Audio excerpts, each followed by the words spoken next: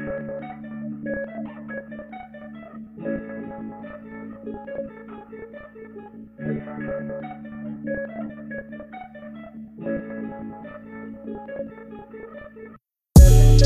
right, everybody, welcome to another episode of ATP. We have a really awesome episode today. Our guest, Francisco Bujanda, is going to talk a little bit about the subject of masculinity.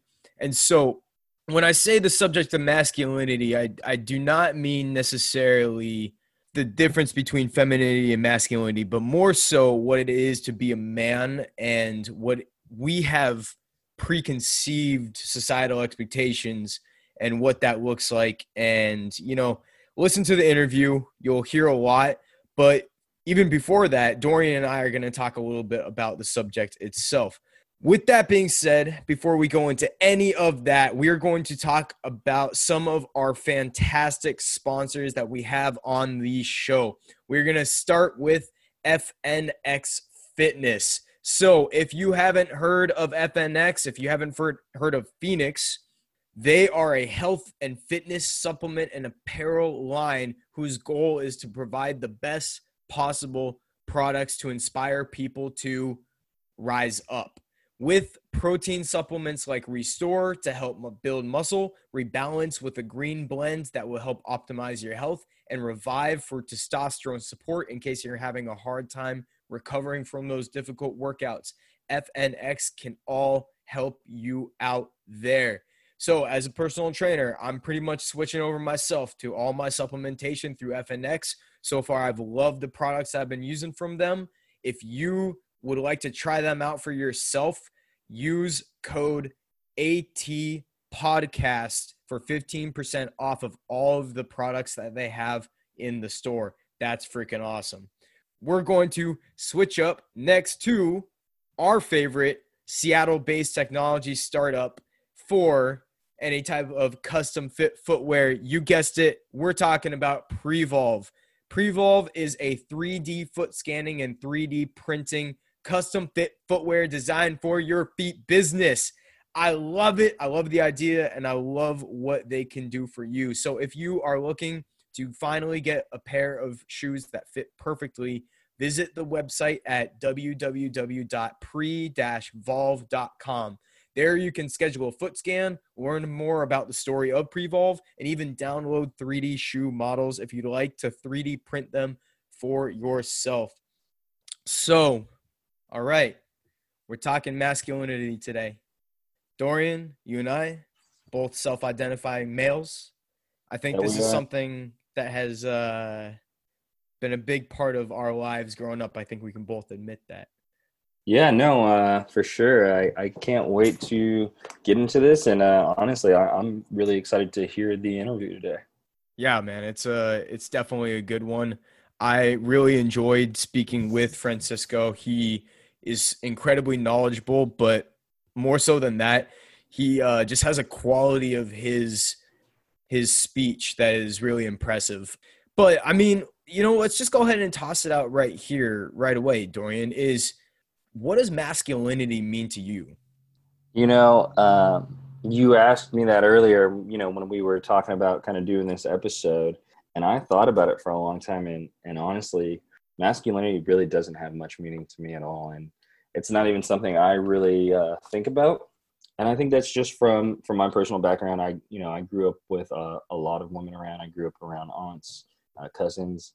I mean, it was mostly women. So for me, masculinity was never really a big thing that got tossed around for me. It's not something I really think about often because some of the traits that, I think a lot of people associate with masculinity, for me, I just see, as strength. Yeah.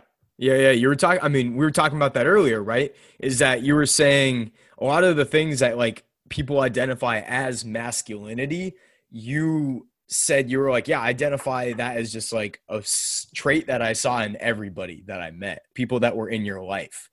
Confidence, strength, like skill, tact, like all these things are like very, and we actually talk about this in the interview.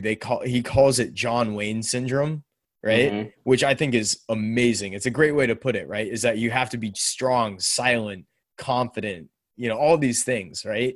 And that's how a man is supposed to be. But first and foremost, that's not how it is. We're I all mean, yeah. all the traits that you just described to me, that describes my mom.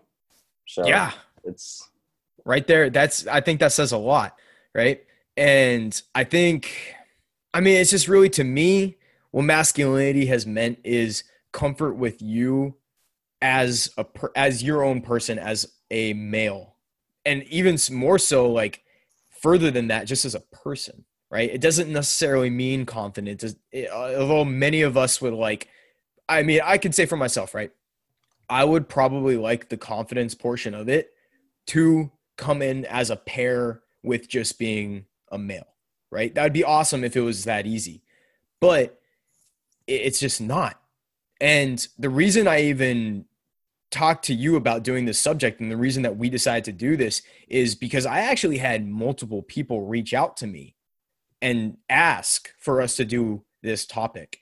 And I think that was actually a really interesting point, was that they reached out to me in private, right? And Dora, I'm going to throw this at you as well, right? Is I feel like it's a very important distinction that there are guys who wanted to talk about this subject, wanted to speak to me, other people, have professionals talk about it, but they messaged me in private. And to make sure that I give them that continued privacy, I'm not going to say who it is, but they messaged me in private because, for society's standards, I believe that men are taught not to ask for help. They're taught not to ask for any type of guidance in that fashion, right? They're just supposed to know.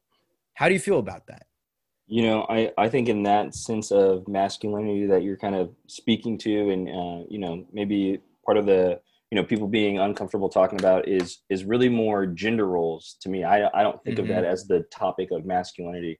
I Okay. think that as kind of gender roles in kind of where our society puts genders. But Mm-hmm.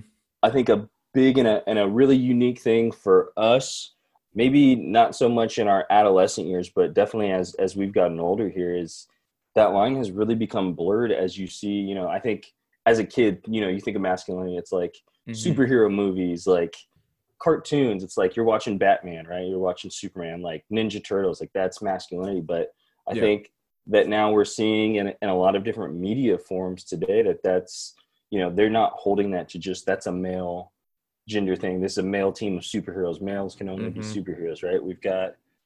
You got the cool Wonder Woman movies coming out now. You've Mm-hmm. Captain Marvel was who came and saved the day for all of the Marvel galaxy. So I think something really unique that's just going on right now is we're really starting to see that being challenged mainstream, and it's making that not as prevalent as it maybe was when we were growing up in the 90s. Yeah, and I think I like that. That's an important distinction. Is you're right. Is that it is gender roles, right? And I think the important part to distinguish between gender roles and masculinity, and at least I'll take myself once again personally here, is I think that we were taught that masculinity was equ- equated to gender role, right? Like, Right. you are a man, you have to be masculine, right? That's just how it was in the 90s. And you're right. When I grew up, I remember people were speaking of strong silent types. Batman is a perfect example of, the caped crusader, the guy who saves the day, the silent strong type who doesn't give away his good deeds to the world, but just does them for the goodness of society. And when you grow up thinking that's how you're supposed to be, and I think this was something that other people that I was speaking to alluded to, was that when you are taught so frequently that this is how you are supposed to be, this is what you're supposed to think, right? That it makes it really difficult to stray away. And if you start to really beat yourself down consistently. So I don't know about you, Doro, but how many times throughout your childhood, and maybe you grew up in a different situation, so I don't know, how many times did you ever just kind of beat yourself up for not being a man? So I don't want to like always throw this back at it, but I think specifically for me, just, the people I grew around, the superheroes and kind of the stars that you're seeing growing up, especially, I'm looking Mm-hmm. back specifically to like being a kid in the 90s. Like most of that, most of those heroes and stuff, it was never to me realistic. Um, Okay. a lot of times I think that had to do with really you're seeing one character type, right? It was typically a white male is coming to save the day, and I don't want to bring Mm. it back to the race thing, but No, no, no, you know, no. That's I it's didn't good I that you didn't do. necessarily identify with that, so Yeah. for me it never really held true as this is the only person who could do that because I Yeah. mean, I grew up in a house where I was told you can be whatever you want to be. I don't, it doesn't matter what you want to do. Just do Mm-hmm. pick something and do it. Yeah. Yeah. Yeah. Yeah. But I think, to be honest with you, man, we in the interview today we talk about gender roles and masculinity when it comes to people of color too, right? And I think that's an Right. important distinction that you bring up, is because for me as a white male, I could look at Batman maybe a little bit more easily and identify as him because he's always described as a white male. I Right. think And I that's important. think it's a little different how, you kind of view those heroes and you realize someone doesn't look like you. And then it's, you Hmm. start having that internal conversation. Is it possible for someone who looks like me to do that? And I don't know, from a very young age for me, I think I realized there's things you see on TV and things you see in the movies Hmm. and there's the reality. So I personally don't think I ever had a super big struggle with it. I think, one of the other things we see commonly with masculinity or, being a man is you've got to Hmm. get out there, you've got to play sports, you've got to be tough. Um, Hmm. I recall I was probably in the first grade. It was the first time I had someone like actually like a lot older than me bullying me. I think I was on the bus. I had glasses at the time, and some Nice. kid was a fifth grader. I was a first grader. He takes my glasses, holds them the whole time we're on the bus, making fun of me. He gets off a couple stops before me, and I get home and I actually go to my cousin's house, and my older cousin saw that my glasses were broken. She was like, "What happened to your glasses?" I told her the story of what happened, and she walked with me back to his bus stop, which was actually at a community center. She Uh-huh. pulled this kid out of a community center and Oh my beat his God. ass. I mean, and she was maybe 3 years older than him. So, Oh like, my God. that's like one of the things that stands out in my childhood of actually being like, oh God, like, I didn't realize someone could just inflict damage on somebody like that. And, Yeah. like, that really stands out to me. And, once again, that was my female cousin. And Yeah. I mean, she was one of the toughest people growing up for me that I was like, I don't want to mess with her. She will hurt me. Yeah. Yeah. Yeah. Yeah. Yeah. And so, I mean, that's a perfect example of what I did not grow up around, right? Because I think maybe it was a little bit more prevalent in I would say 100% more prevalent in my family is that like standard gender role identity, right? Where it's like you saw more of like a consistency of like women acting daintier, I guess. And I would say honestly, and except for my mom, once again, I think you brought up your mom earlier, but I'm going to take my mom as an example as well here. My mom is one of the strongest people I know. She would, if I did something wrong, she would pull my ear so hard that I would literally be lifted off the ground. Like, not even strong as like a like actual physical strength thing, but Right. she for lack of a better word, essentially raised me by herself growing up. And so I watched my filter of life go through a single mom, raising me from when I was 7 all the way into pretty much I was 18, right? And so it was for me, I saw strength as her as well. I think it wasn't necessarily something with my immediate family. It was a lot of like outside stuff where I unfortunately didn't have a female cousin that came and beat the shit out of my bullies. I got bullied and I'm just like, man, that sucks. Like my glasses aren't being fixed by nobody. Well, I So I mean, was she was tasked the with doing it. person who taught me how to fight. So, There you go. Yeah. Yeah. And there's a lot of, I think it's important to distinguish that there's a ton of really powerful ass ladies out there as well. Powerful, strong, they do it all. They right. know how to And, fight. and I, and I think at least from my perspective, that's not to take anything away from my dad at all. But, my parents weren't together growing up. So I did spend weekdays with my mom, weekends Hmm. with my dad. But, if you had to ask me who I was more afraid of getting in trouble by, it was definitely my mom. Like, Mm-hmm. Yeah, maybe, my dad will hit me, I'll get in trouble, but my mom was like psychological warfare. Like, I remember I got suspended once for getting into a fight at school. My mom had to come pick me up in the middle of the day.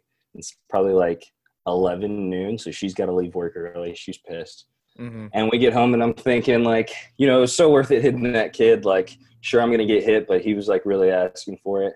And Yeah. I just remember we got home and my mom was like, all right, go to your room, go to bed. And I was like, wait, what? Like, Yeah. you're not going to hit me? And she's like, no, go to your room, go to bed.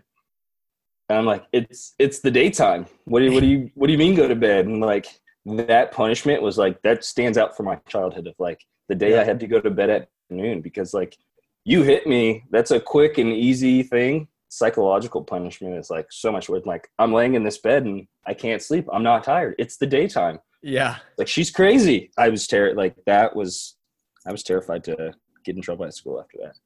Yeah. Like, Yeah. anything. That's interesting. Yeah. I mean, my mom did some stuff as well, right? Like, where I think the one that stands out to me the most was she was really, really easy on me for the most part when it came to, she let me make a lot of my own mistakes and would essentially be like, okay, well, what'd you learn from that? Right. Like, that she had a very good parenting style, and I really appreciated what she did. I remember one day though, she was just so fed up with my bullshit, and I'll explain exactly what I did. So I was sweeping the house, and I didn't think I was just like, man, I don't actually want to sweep this stuff and like put it away in garbage and stuff. I'm just going to try and get rid of it. So we had this air grate in my house, right, and I was like, take 12 the shortcut. I was 12 years old. I had no idea what the air grate was actually for. And so I just literally just swept the stuff in there. And she was so mad at me because you turn on that air. Exactly. I could have literally destroyed our entire like heating system in our house right there. There were so many issues that could have come out of it, so much money damage that could have come out of it. And all she did was look at me, say, I have nothing to say to you right now, and was just walked upstairs. That's so much worse. It was so much worse. So much worse. Yeah, it's like, I'd rather just get hit. I mean, I reached a point definitely, when you get old enough and big enough, it's like, I don't mind getting hit. Like, you'll hit me with a belt. It's going to sting for like 5 minutes, but like, I'm good to go after that. And then like, once those kind of punishments came into play, like, I was like, yeah, I'm not really afraid of my dad. I am terrified of my mom. Yeah. No, I'm with you, man. I'm with you. So we're going to cut it a little bit shorter here today. I think we can both agree that we both love our mamas. Thank you, mamas out there. But we're going to head into the interview because it is a bit of a longer interview. We felt like it was the best idea to keep this short a little bit through this intro today. So with that said, we're going to head to our last 2 ad reads of the day. The first is by ESR Embroidery. If you have been listening to the show, you'll know ESR as well. They are our first ever sponsor and creator of the custom apparel ATP line. But if you are looking for custom apparel for your own growing business, if you are looking to make personalized logos for you, your team, or just want some custom swag for yourself, come to ESR. We're talking shirts, hats, hoodies, and more. If you're looking for clothing built on ingenuitive designs and detailed work, you will not be disappointed by going to ESR. Find them on Instagram at ESR_embroidery for personalized inquiries, or on Etsy for other work. Last but not least, we got our Down Dog Athletics. Down Dog Athletics, as you know, their mission is to make yoga and mental health more accessible to athletes so they can better improve their performance. Every yoga sequence is designed to mimic movement patterns seen in the gym and on the field. Every mindset technique is put through the lens of how an athlete sees the world. We believe that every athlete needs a balance between their light side and their dark side. We're programmed to be dark side dominant, always going harder and faster. But sometimes we need to tap into our light side by slowing down and practicing stillness. When you slow down, you gain more awareness. When you gain more awareness, you smooth out inefficiencies and become faster. Slow is smooth and smooth is fast. Yes. Dorian and I are just you can't see it right now, but Dorian and I are just grinning at each other. We love this. Yeah, we do. Yeah, we do. So if you want to find out how Down Dog Athletics can better help reach your goals, go to downdogathletics.com. There you can find programs that are going to help you for those mental and physical goals. All right, guys, thank you for tuning in. Take care, and we really hope that you enjoyed this next interview. I'm Francisco Bujanda. I'm an individual and couples therapist in the state of Washington. I work primarily in Seattle right now. A lot of my work is done via telehealth video online, but mainly servicing, the Seattle community. And I've been in private practice for about 5 years, and I specialize in a variety of different modalities, but, in populations.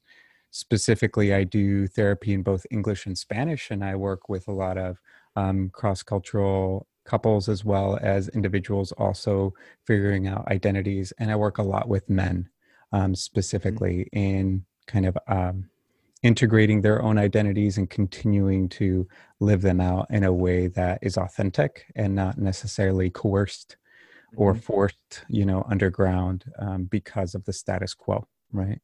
So, and just allowing people to also have a breath within the dynamic of how they engage in relationships. So that's really a relational therapist in that regard. And just, I love what I do. So I'm happy to be here today. Awesome. Thank you so much, Francisco. So with that said, the topic that I was hoping to cover today, and the reason that I brought you on, is I want to go over the notion of the quote, just man up, or man up, right? And so before we go too much into the topic itself, if you don't mind, could you go a little bit into the history of the subject matter itself, or potentially why that has been something that has been so prevalent in society today? Well, I mean, I think, it depends on the culture, but there are all these particular standards, right? That people have to adhere by or to in the context of their tribe and or culture, right? And masculinity has, forced itself, for various reasons, a lot of which aren't healthy, into a particular mode and perspective that limits its expression, both verbally, but also its emotive expression, right? Around feelings and such.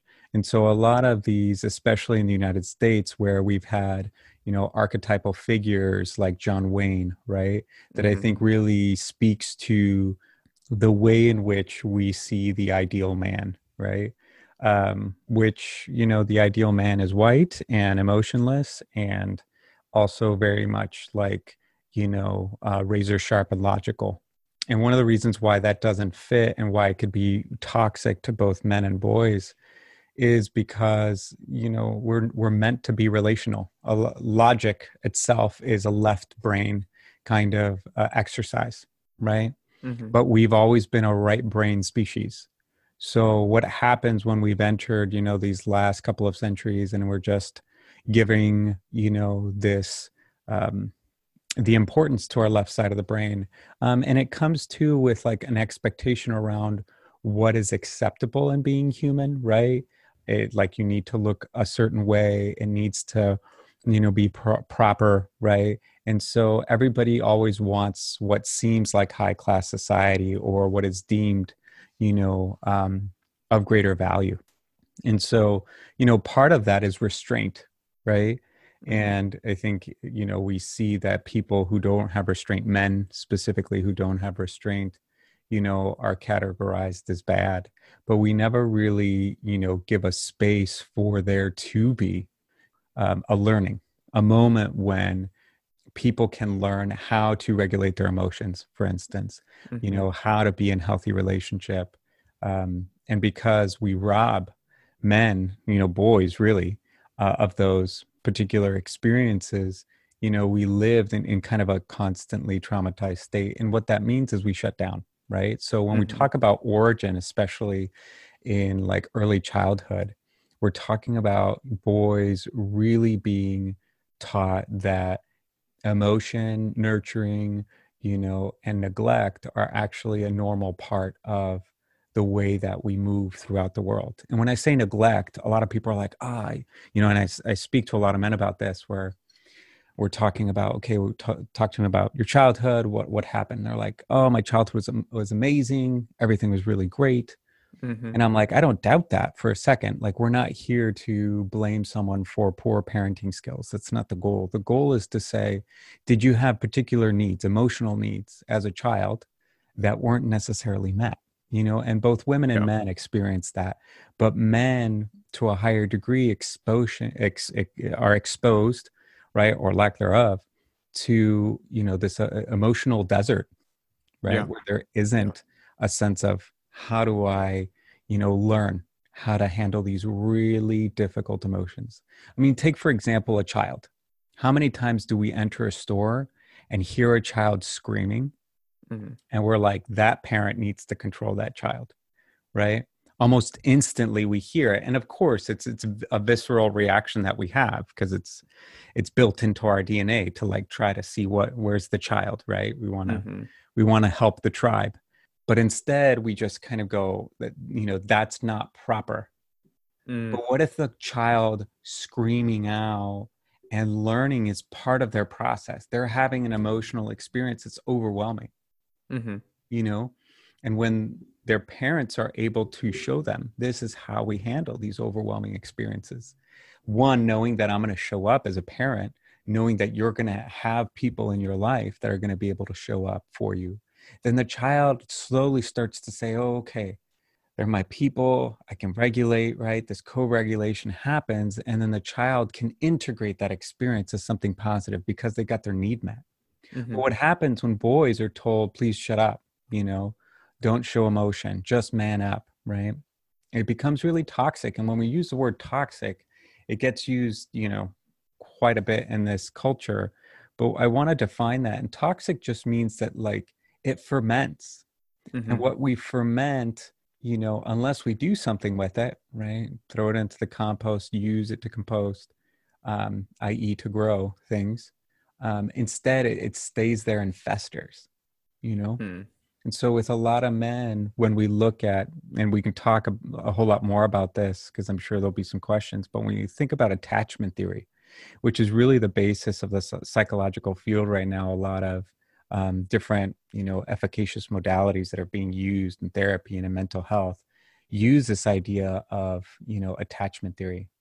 And one of the things that we've learned from attachment theory is when you don't have that nurturance, it's really pivotal. That is, you're getting your emotional needs met as a child, right? If you don't have those things, then the child learns to not expect them. Now, here's the key. It doesn't mean that we don't need them. It just means that we shut it down. I see. Right. And so a lot of men, and it's prevalent a lot in the United States, but a lot of men tend to shut down, that is, to either shut down their attachment needs. So they either do that by compartmentalizing their emotions or completely disassociating from them. Absolutely. Right? And so how are you going to have a healthy relationship when you can't emote, or where it's dangerous? A lot of men grow up with fathers who also didn't know how to emotionally process anything, or at least significant things. And so what we see it's like a repetitive generational kind of trauma, really. We call that more like transgenerational, right? Because it just keeps perpetuating itself. And, I think for men, it becomes really difficult to know, how do I connect? I have no guide. This isn't the days of old where we had people that we relied upon, right? To teach us a trade, to be mentors, right? We don't have a tribe, right? Of 20 other men who we can like piecemeal together, right? These could be archetypes for us to help us, right? Understand how to be a man, how to emote, right? But instead what we get are very stoic men. And so, I think that there's a couple of writers who have talked about, the need to understand and to balance out this kind of masculinity has led many a men to kind of experience themselves in a more, feminine light. They either have better feminine relationships with their mother or with other women because they want to learn. They understand that there's something missing, right? And that's wonderful. And the goal is, how do you integrate both sides? How do you gain the experience and understanding of being able to learn about emotions, process that information, and kind of have some level of vulnerability while also, assuming some level of the role of caretaker, of a person who holds space and creates a container. Yeah, I think there's a lot of Jungian analysts who talk about both of those aspects that I think we can definitely get into. But yeah, as a starter, we'll use that to absolutely kick that off. So going back to our culture specifically, I really wanted to highlight a little bit today about the idea of American exceptionalism, right? And how that has factored into the male societal dynamic that we have currently in the United States, right? Yeah. So with that understanding, and I want to bring this as well, given recent events, a little bit into an intersectionality as well, right? Of course, Is how do these ideas of American exceptionalism and, male John Wayne syndrome, let's go ahead and call it that for now. How does that play into people of color or minority groups themselves? I mean, American exceptionalism comes from the idea that, like, really the primary term is a sense of entitlement, right?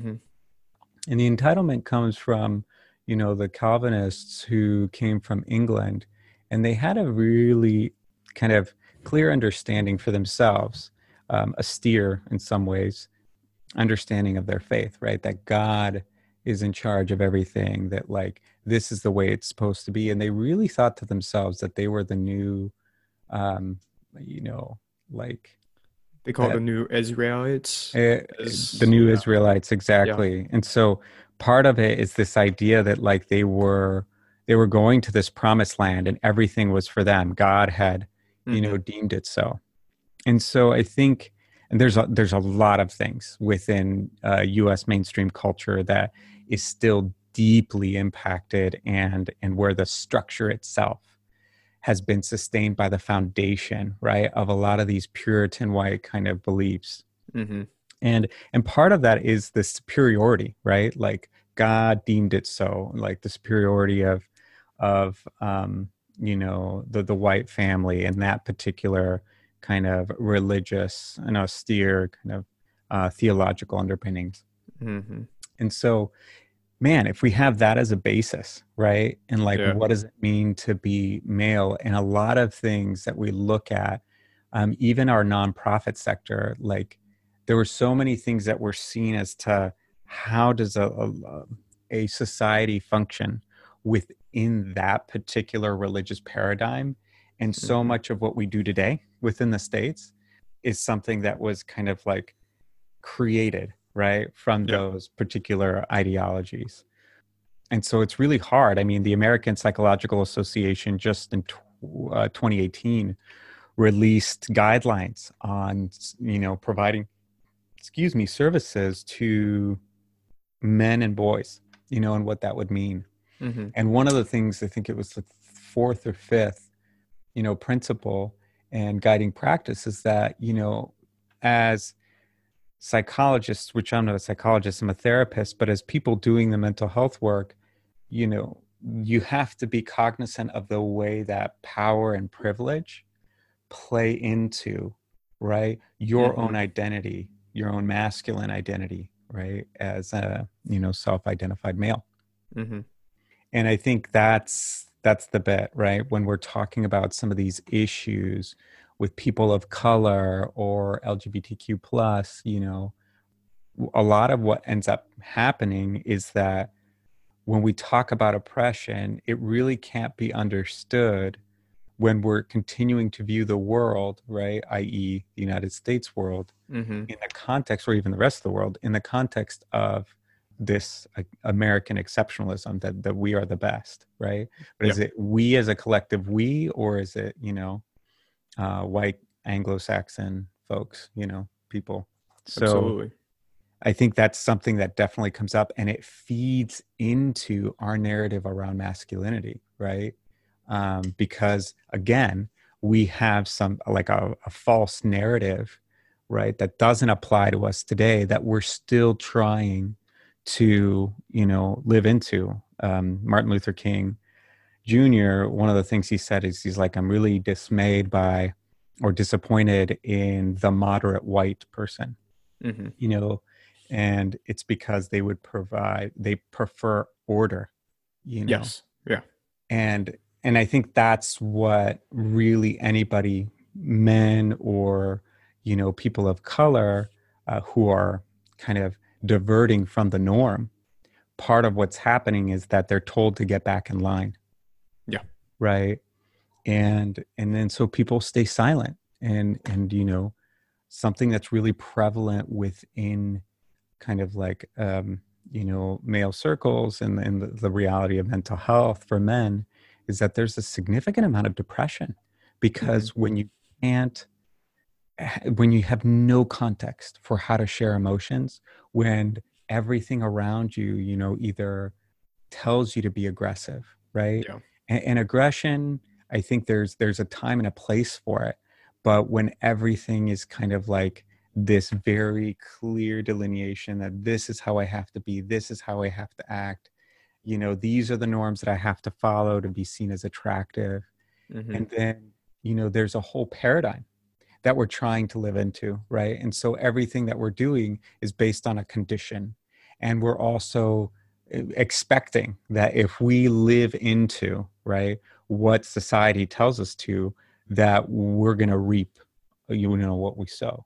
And the thing is that they come up empty, like anybody in this very clear system that doesn't favor, it favors, white folks, but, and the white man, but I think it's just trying to keep order, right? And this is the type of order. And so, any man who steps outside of that is really seen as weird, as different, and it's a shock to people's system, if that makes sense. Absolutely.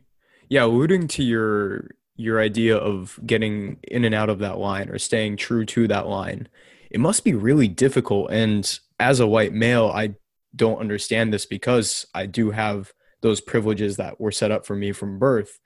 But it must be very difficult to, the minute that you stray out of that line, right, that you immediately are told not only to get back into line, but the emotions that are elicited out of straying past that line are immediately shut down as well. So it's almost a double whammy in the sense of you are being hit twice by saying stay in line based on who you are as a person, but not only that, keep your emotions in line as well. That just seems very difficult.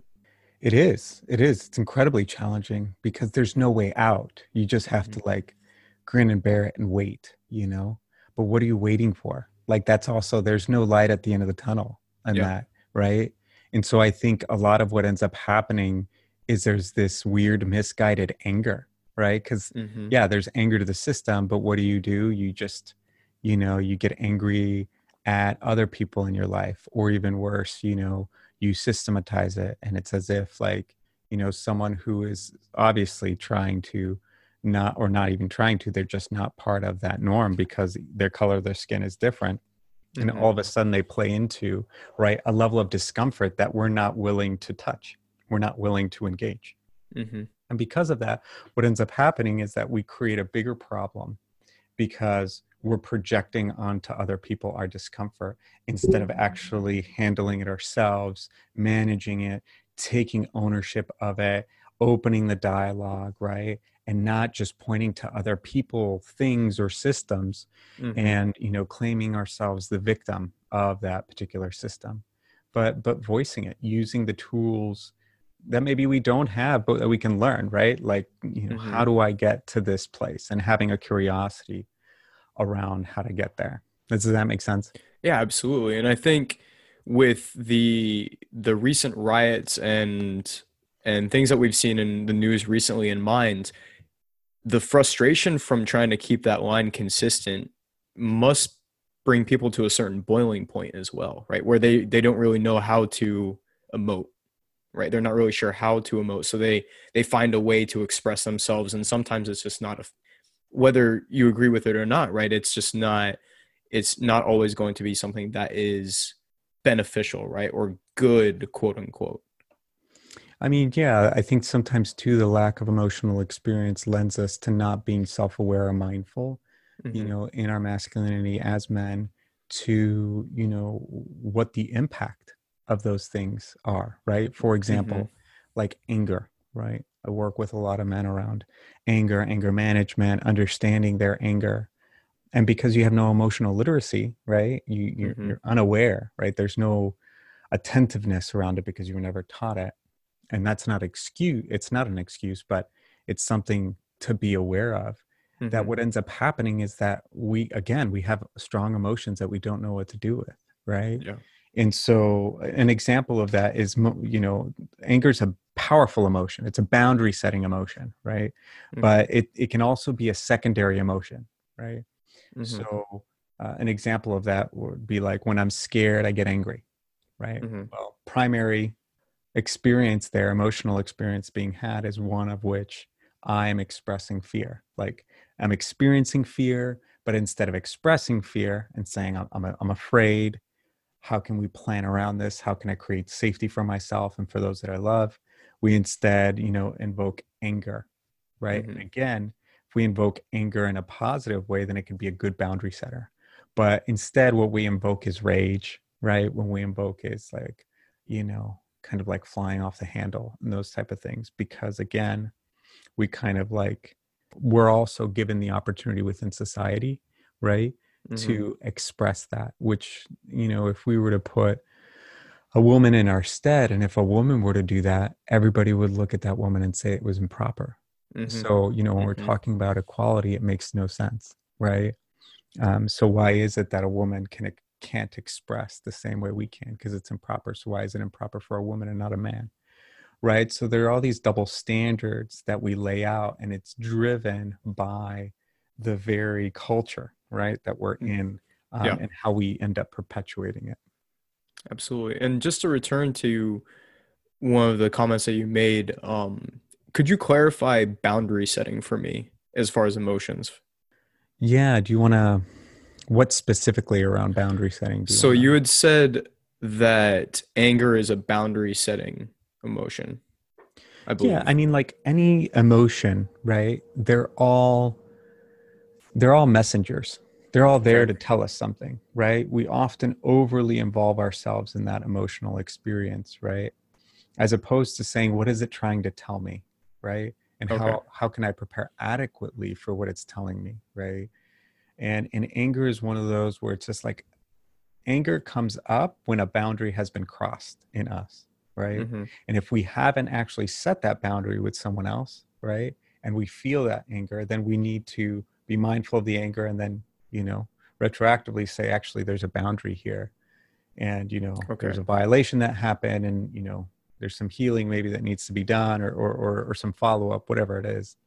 But this is important. Instead, we like go after, we blame, we say all sorts of different things that we don't mean. We criticize, we have some level of contempt, right? Because we build up that kind of, reservoir, if you will, or, check those boxes of, I'm not going to say anything. I'm going to keep it to myself, right? Again, the emotional experience of a lot of men and a lot of women in different ways. But what ends up happening with anger is then it becomes explosive, right? Because we're like, boundaries been crossed too many times. But, good boundary setting is like knowing my worth and my value in the beginning and knowing what's important to me and not allowing other people to tell me what's important to me, but me getting really clear on what that is. And then in a loving way, kind of drawing that line. And, we just have to get clear on what role we're playing at any given time. Are we playing into it in the role of drama, and what does it look like? And I think vulnerability is a big part of, being able to share that emotional experience and set boundaries. Yeah, Can someone absolutely. will someone love us, Mm-hmm. and can we withhold, like, here's a healthy boundary, right? And a Mm-hmm. healthy boundary is often misunderstood, because I think there are people too who set boundaries, who think they're setting boundaries when actually they're setting up a wall, right, where they Okay. can't be touched, and where they're right. And so we really need to weigh that out, where it's just like, where is their accountability overall, and how is their true growth, right? and Mm-hmm. and, and men, I always take the stance of, like, you have to be radically accountable, right, and responsible. So we're always waiting for someone else to take up responsibility, or, like any normal human being, we when we feel wounded or hurt, we want someone else to kind of follow up with us. But the reality is that we need to take care of ourselves, right? We need to take care of Mm-hmm. that, specifically ourselves, by claiming that responsibility and recognizing that someone might not show up, but you are going to show up to that particular dynamic, regardless of that other person. And part of that is working in that avoidance. It's an avoidance of conflict. It's an avoidance Mm-hmm. of an emotional experience. And it's also what's celebrated. Let me tell you this, like, very famous Brene Brown, right? We probably know either a lot about her. We've heard of her, some of her books, right? Gifts of Imperfection, Rising Strong, those type of things. She's a vulnerability researcher, qualitative researcher. And, when she wrote her first book, her research was primarily based exclusively around women and Mm-hmm. vulnerability. And during one of her book signings, she says this story in one of her books, actually. But during one of her book signings, she had this woman approach her with 3 books. And, Brene signed all 3 books, and the woman was very lovely, very grateful, and then walked away and proceeded to, take, the arm of what was then her husband. And, she said, "Let's go, honey." And he's like, "No, give me a minute. I'm going to talk to Brene." And, she just didn't want to be anywhere near it. So she left, it seems like, I think. But, he approached Brene, and she was already in her mind thinking, he's going to say something, so I'm prepping myself. Mm-hmm. And he asked the question, "Why do you only study women?" And she said, she was like really happy with herself. She's like, "Well, because there's not a space for women. And this is really important work to discover kind of the vulnerability that's necessary in order for women to really express themselves, you know?" And he's like, "Huh, so you don't want to study men?" She's like, "No, I'm not. That's not part of the research that I'm doing. Not really interested in studying men and vulnerability." And he goes, "Isn't that convenient?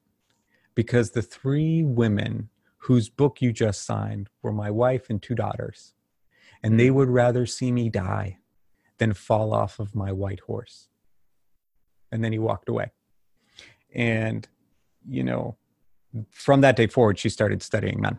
Mm-hmm. Needless to say, it left an impact on her. And I think part of what that really illustrates is the fact that, it's a different, maybe, kind of vulnerability, but there are also a lot of similarities within the vulnerability that both men and women, need to engage in, right? Mm-hmm. Mm-hmm. In order for them to be able to kind of grow Yeah. and to also teach other people and be in healthy relationships, right? Not destructive ones, Yeah. not relationships that perpetuate the same kind of prison, for lack of a better term, that we find ourselves in.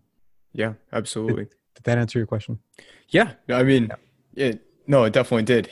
I think the things that I thought of almost immediately too is and I like that quote specifically where he says, they'd rather see me die than fall off my white horse, because as a male myself, just to go a little bit in my own subjective narrative, right, is that idea of strength and security and confidence and things that I have been told consistently are requisite, not necessarily just like a part of being a man, but requisite to be a man. Mm-hmm. I feel like that has, to a certain extent, to be honest with you, has damaged my psyche going forward. Um, Mm. and I'm curious, do you feel like you've gone through a similar struggle throughout your life?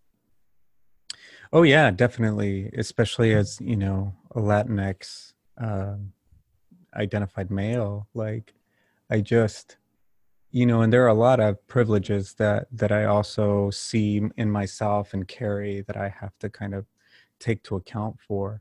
Mm-hmm. Having said that though, yeah, it becomes really difficult Mm-hmm. because you're trying to understand where is there a different narrative, right? Yeah. And the only way through that is to get really clear, right? Or what are my values? What do I espouse? You know, when we're little, if we were exposed to any kind of religious context, you know, and for some men they weren't, but we're exposed to some type of value system within the family system. You know, Mm-hmm. some of that might be religious in nature, some of that might not be, but we're all exposed to some, right, Mm-hmm. kind of values that govern the body of the family, right? And if we go through trauma, sometimes we're not, right? Certain situations and family dynamics don't allow that, right, to Mm-hmm. happen. We're kind of like devoid of kind of a clear, consistent understanding of values. But you know, if we had that privilege, then there's a consistent, right, for the most part, a value system. Mm-hmm. And I think, yeah, you're absolutely right that part of what causes that hurt and that pain is this kind of constant battle that Mm-hmm. takes place, right, with that value, and saying, how do I integrate this? Because I can't just dispose of it. I have to Mm-hmm. put it somewhere. You know, I have to heal that wound, right? Even Yeah. if it's toxic, right? Even if it was unhealthy, even if I understand it now as not being the best approach, but knowing that my parents really did the best they could with what they had, you know, all of that's very true, but we still have to be, again, responsible and accountable to that end. And Mm-hmm. so I think that sometimes is a double whammy Mm-hmm. for some men, is realizing that like we find ourselves being victim to a reality, right, that perpetuates our own isolation and Mm-hmm. lack of fulfillment, but then feeling like we also have to take the mantle, right, if you will, figuratively, of ownership, Yeah. right? And we have to say, how do I create the type of masculine identity, right, that is healthy, that helps promote and lift up those around me, but doesn't seek to be so competitive, which is, you know, another paradigm, right, within kind of toxic masculinity, is that everything is competitive, right? You become a human doing, not a human Mm-hmm. being, right? It's a very results oriented, which is very logical. It's not very human, right? Mm-hmm. It's like going through the pandemic. It's like I heard from a lot of people that companies were really compassionate the first 2 weeks, Mm-hmm. and then they were like, okay, business as usual, you Yep. know, after the first couple of weeks or month. And it's just like, oh no, this is where like the mental health issues start kicking, you know, because people are in isolation, people are in close proximity to the same people for an extended periods of time. So Mm-hmm. people cannot avoid some of the pain that they have suffered, and some people are just in isolation while dealing with those things, and that causes a huge strain. You know what I mean? Yeah. So Absolutely. yeah, those would be some of the things I think that come immediately to mind. Great. Yeah. And I think that's important to note, right? Is I guess I'm trying to form a way to kind of understand this a little bit as well through other lenses, right? Is I know for myself that it has made it increasingly difficult because you do feel like you are in charge of making the change to be the man that you are supposed to be, right? When sometimes it feels like you aren't really certain about how you're going to do that. And I guess my question for you here is when somebody is feeling like they have a less of a support system or they have to go on it by themselves, right? What would you tell somebody who is struggling through that process themselves at a young age, especially? That's a really good question. Because there was a couple of things that I had thought of as you were speaking, but then you threw in like at a young age, and at a young age, like that's really difficult. You Mm-hmm. know, because at a young age, you really want to find a mentor, someone Mm-hmm. who can at least hold space for your growing narrative at that point in time. and who can really dedicate time to seeing you, right? To witnessing you. Especially if it's in ways where you feel like you long for that kind of connection with another male and you're not getting it, right? So, luckily, I think even though there was a lot of difficulty in trying to assess what kind of man am I going to be growing up, I did seek out actively like different men, right? Men of color, men part of like different groups and communities that really kind of exemplified characteristics, right? And, lived values that I really felt like I wanted to grow in. That was part of it, was realizing too that I suck in these particular areas. Like I don't know how to do X, Y, and Z. I need other men to help me understand. And when men weren't available, which they aren't often, like I think male mentors they're scarce, right? And so when we aren't able to find them, then looking for, the female counterparts that can help us to understand what it's like to live as a human being within those values, right? Yeah. Because it all comes back to values. What kind of value am I standing for, right? It's one of the reasons why Stoicism, right, has become such a like discipline for a lot of people, a lot of secular people, because it has a level of values, right, that it espouses and kind of like a practice that goes along with it, right? Yeah, absolutely. But it's very, very popular among secular men. And I think that's why, because like people are looking for, specifically men are looking for ways in which to be taught about different values, right, that are super important. I think even one of the best books that I could recommend that I'm like rereading right now because I just love Bell Hooks is All About Love. I don't know if you're familiar with it. Okay, no, I am not actually. So Bell Hooks, All About Love, for all the listeners out there. So I highly recommend it. But, even her chapters, she just goes over different values, right? And I love it because it's in the perspective of an African-American woman, right? Seeing what really needs to kind of happen within culture and within masculinity and how we change that. And sometimes having that perspective, liberating ourselves from needing to always read from the same type of people, from the same type of mindset, it's like growing up and only eating chicken nuggets, right? It's like, no, you need to be exposed to it all. And that being exposed to it really lets you orchestrate and, form your own value system without needing to subscribe to one. Something that's really important too about this that I think I've thought back to a couple of your questions is, game theory. So game theory, this, comes from transactional analysis. And it's this idea that I should say one of the games that they found that human beings play is called the drama triangle, right? And there's three different types there's four actually, but three different types of main players. One's a rescuer, another one's a persecutor, and then the victim. And then the fourth one is the bystander, right?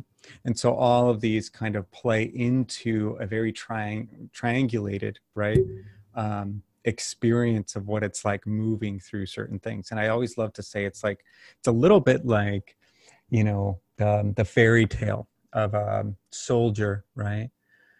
Saving the damsel in distress from the dragon, right? So the, soldier in this particular case, if we're going to give them a gender, we'll give them the traditional gender in these fairy tales, which is male. And so we'll call them the rescuer, right? And then we'll call the dragon, the villain, i.e. the persecutor. And then we'll call the damsel in distress the victim, right? And so the way the roles play out is that, you're vying for one of the rules of the game is that you're always seeking to become the victim because the victim gets their needs met without ever having to name them. Right. And so we take on, I think sometimes in the drama of life, right, we become triangulated in people's drama and issues, right? And we feel fulfilled and we adapt to help people. A typical thing that men do is that, they want to do what? They want to fix it, right? Which is stereotypical. It's not typical of men per se. It's stereotypical. But okay, they want to fix it. And so they're taking on this mantle of the rescuer, right? Because then they'll get kind of these accolades from the victim, right? Yeah, This absolutely. person who can't do it for themselves. It's like, well, that's not necessarily true. We have to jump off that wagon, because if they can't do it themselves, then they're going to have to ask us, right? Mm-hmm. Just like we need to ask other people, name what our needs are, where our boundaries are, and then be really adaptive to figuring out how we're going to get that need met, not just relinquishing our agency, right? Or having other people relinquish their agency so we can meet their need, so that we can feel better about ourselves, right? And women do that often too, this over functioning that happens. But at least for men, it's this idea that, like, how do we take responsibility while not assuming the responsibility of needing to be the hero? Like, that's not the role that we play, because at a certain point, right, we're going to lose that game. Yeah, exactly. And we often play the victim as stoic people who don't emote. We play the game by never saying, because we have no idea how to name, that we have needs, right? Yeah. And so we're just feeding the problem. And I think that's a big issue overall in how we approach situations, is that we're actually from the start perpetuating the very same kind of structure, stereotypical structure, that keeps everybody bound and imprisoned, right? One of the things that I did want to take time to talk to you about was, attachment theory. And like, there's so many good books on attachment theory. There's one book called Attached, right? So highly recommend it. But, one of the things that we learned from attachment theory is that there's one type, there's 4 different types of attachment styles, right? And one is secure, right? And that, let's assume that particular child who is securely attached received, a certain amount, consistent amount of love, care, attention, and their basic needs being met, right? The parents attuned to that child in a way where that child felt seen, heard, known, understood, and where they could also process, right, their lived experience to then go on to be adults that could do the same, right? But you do that on repeat, right? It's not just that happened once as a kid. It's like, those are parents who consistently provide that, right? Would you say? I was going to ask, does that continue on through adulthood, or does that show? It does. Okay. Yeah. I mean, mostly it's just that there's a pattern that's created, right, by the parents in giving those tools to the child. And so the child then starts to see the world through this particular lens, right? But then there's 3 different attachment styles that we'll call insecurely attached, right? Those 3 insecure, one of them is called, avoidant. And this child didn't get their emotional needs met, right? And so they just shut down. They shut down their attachment needs. They compartmentalize and disassociate from their feelings. But what ends up happening is that particular child ends up having a fear around being engulfed.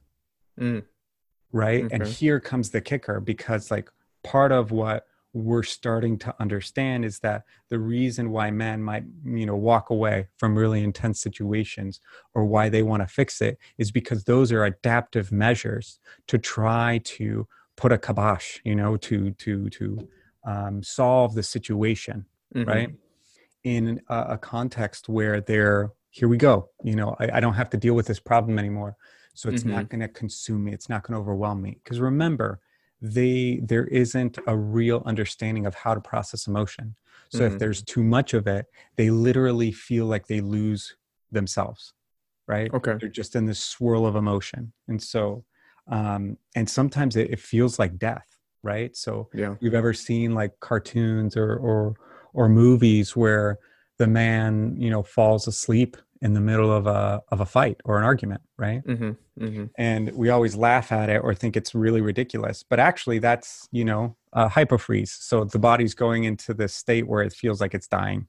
So it's preparing itself for death, and then you just like fall asleep because you can't, it's not important to you. Nothing inside your body is, maybe you activate it once, but then, after that initial activation, you immediately go down right into this level where you freeze, right? If we're talking about survival strategies, and we're talking about fight, flight, or freeze, right?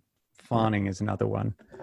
So it's an inability to process, as far as that situation goes, the emotions that occur from the, I guess, not having a solution right away, or excuse me, I it's guess. just not being able to process any of the emotion, right? Because we want the Okay. emotion to go away. And if we Okay. can fix it, what can I do? How can I do it? Right? Yeah. Which we're often like, if we learn a little bit more, what we often have to do in order to remedy the situation is actually sit and listen. Mm-hmm. Is actually sit and affirm and validate and reassure. Yeah.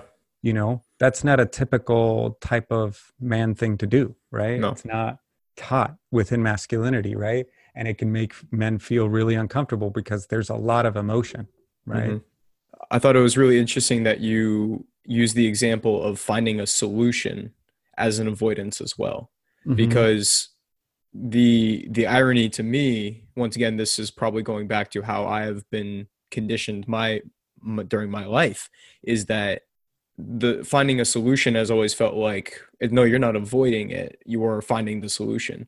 But in actuality, it sounds like the fact that you are just trying to rush to find a solution, you are in fact avoiding the confrontation or the emotional experience. Yeah, exactly.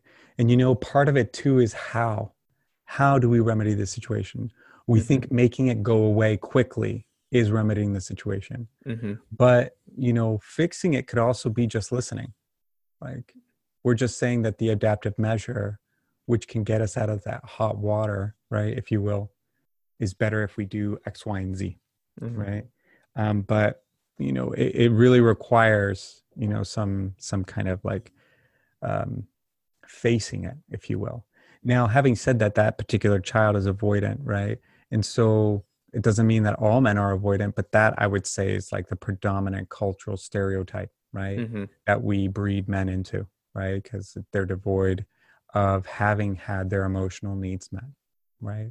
And then the opposite of that would be like an anxiously attached individual, right? And that child did receive love and did receive attention, but not consistent enough. And so it's like tasting, you know, something really sweet and you've only tasted it twice and you just talk about it all the time, you know. Mm-hmm. It's not some, so you remember it and you remember it fondly, but you always feel like it's out of reach, right? Mm-hmm. I had this amazing gelato in Italy once, you know, and I've never been able to get back, right? And so there's this longing. And so unlike the avoidant who turns off their attachment needs in order to survive, the anxious child turns on their attachment needs because they feel like they have to do better in order to receive the love, right? I see. Okay. That their parent is only giving them, right, intermittently. And so, you know, some of those moments could be really emotional, right? Mm-hmm. And again, it comes with really intense emotion. Again, never having had the opportunity to truly know, how do I process these emotions well? What are the examples within my life that I could see that those things are missing, right? And lastly, the third child who's insecure is what we would call disorganized. And they're disorganized because they've gone through some type of abuse, right? So sexual, verbal, psychological, physical. So, Mm-hmm.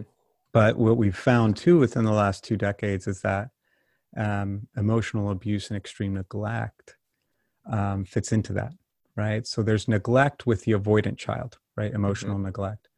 But if it's extreme to an extent, right, the child can also like really have a hard time integrating, right? They're disorganized. So really hard time integrating how to be in relationship with other people, right?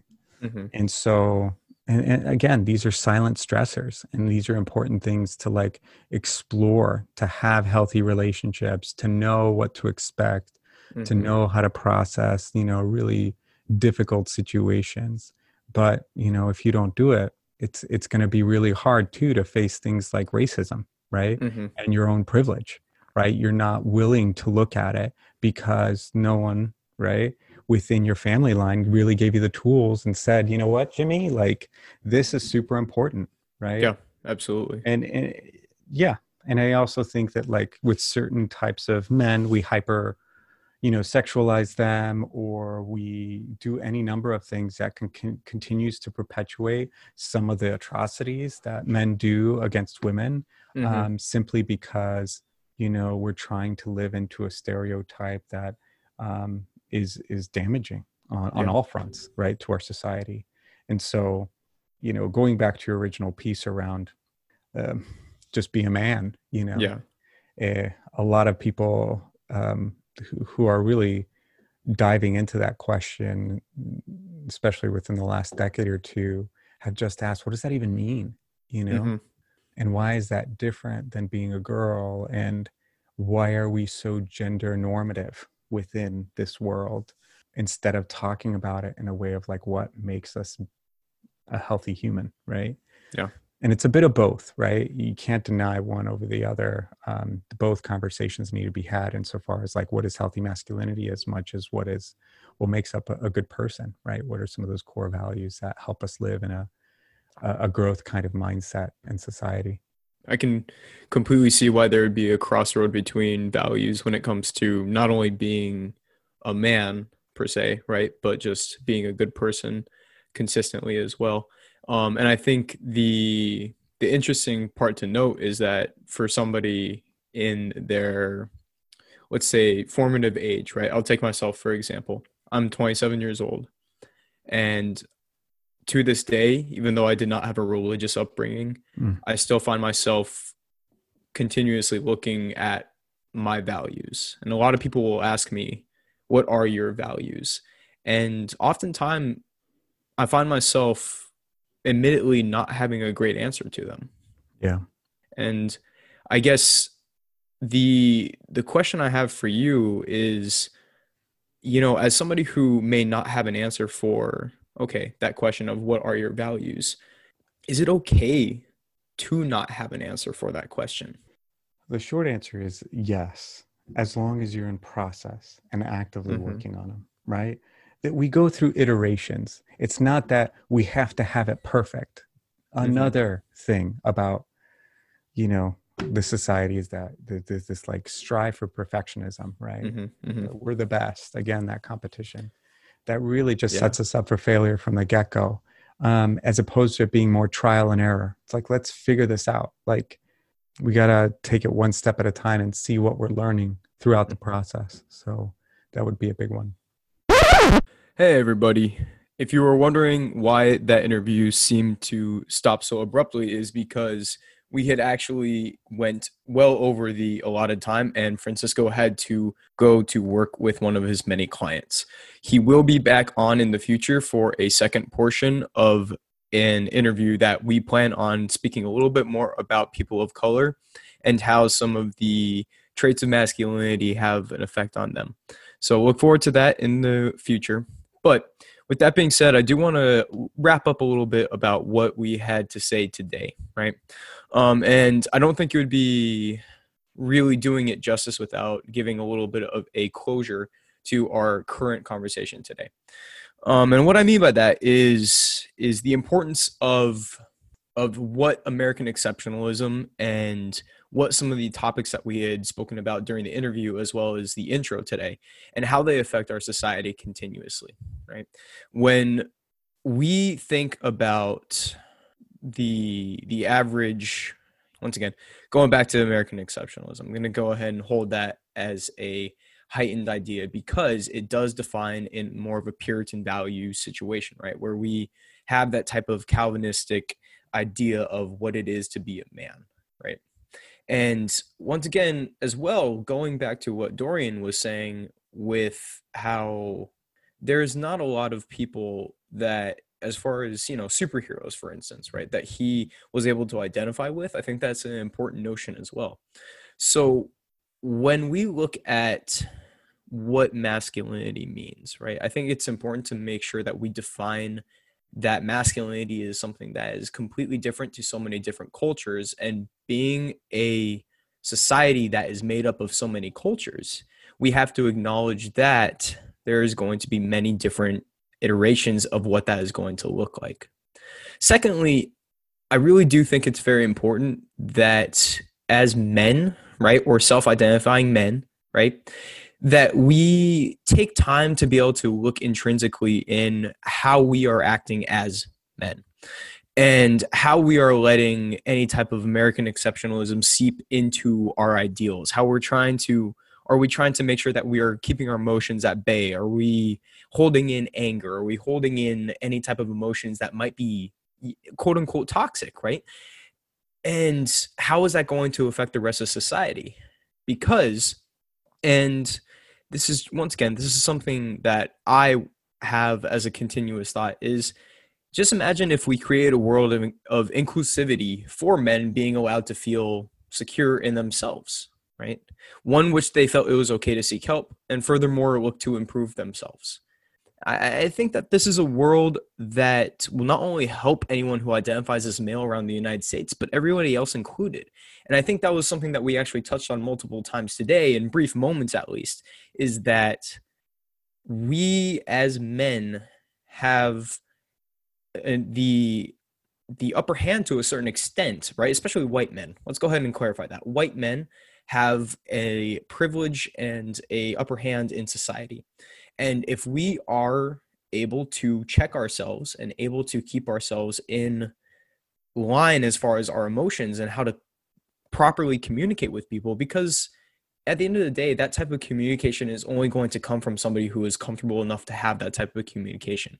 And if you are able to be aligned with your own emotions and your own needs, that's going to be a little bit easier. And this is something that I've taken from an understanding from listening to people such as Francisco. Not to say that I'm any expert on the subject matter, but if we were to able to look into ourselves and be able to admit faults, admit that we need to express emotions, admit that we need to be able to express ourselves continuously, but in a, a more continuous and non-judgmental manner, and especially one that does not seek to chastise others for having different points of view, or taking blame, being defensive, things like that, where we're really able to open ourselves up to the needs of other people in a very intersectional world that we live in. And let's be honest, we live in a very white patriarchal society continuously. So if we're able to do that, just imagine the type of conversations that we could have for movements like Black Lives Matter, which is very prevalent today. But even furthermore, recognizing that there's so many other movements out there that need to be addressed at some point in the future, and hopefully will be addressed continuously going forward. I think that's an important part of what we do. And it is something that if we were able to take the responsibility on and be able to have those type of conversations, be able to talk to women, be able to talk to people of color who are also women, people who do not identify as a certain gender, who identify in different, very opposition to what the standard Puritan beliefs were from centuries ago, right? It's going to make it easier for us to be able to have a better holistic society. That is my personal view. We are going to create a better holistic society by being able to feel emotions and to be able to check and balance our own notions of masculinity. So thank you everybody for listening to today's episode. I really hope you enjoyed not only the initial portion with Dorian and I, but also really the interview with Francisco. I thought it was fantastic. So if you like the episode, please remember to rate, subscribe, and like on Apple Podcasts, Stitcher, Anchor, and Spotify. We are all on those platforms currently. So we would be more than happy to have any type of support coming from you guys. We really love what we do here at ATP, and we want to continue to be able to do it in the future. And any type of support from you guys is only going to help to make that a real, is going to help to make that a reality. Thank you again.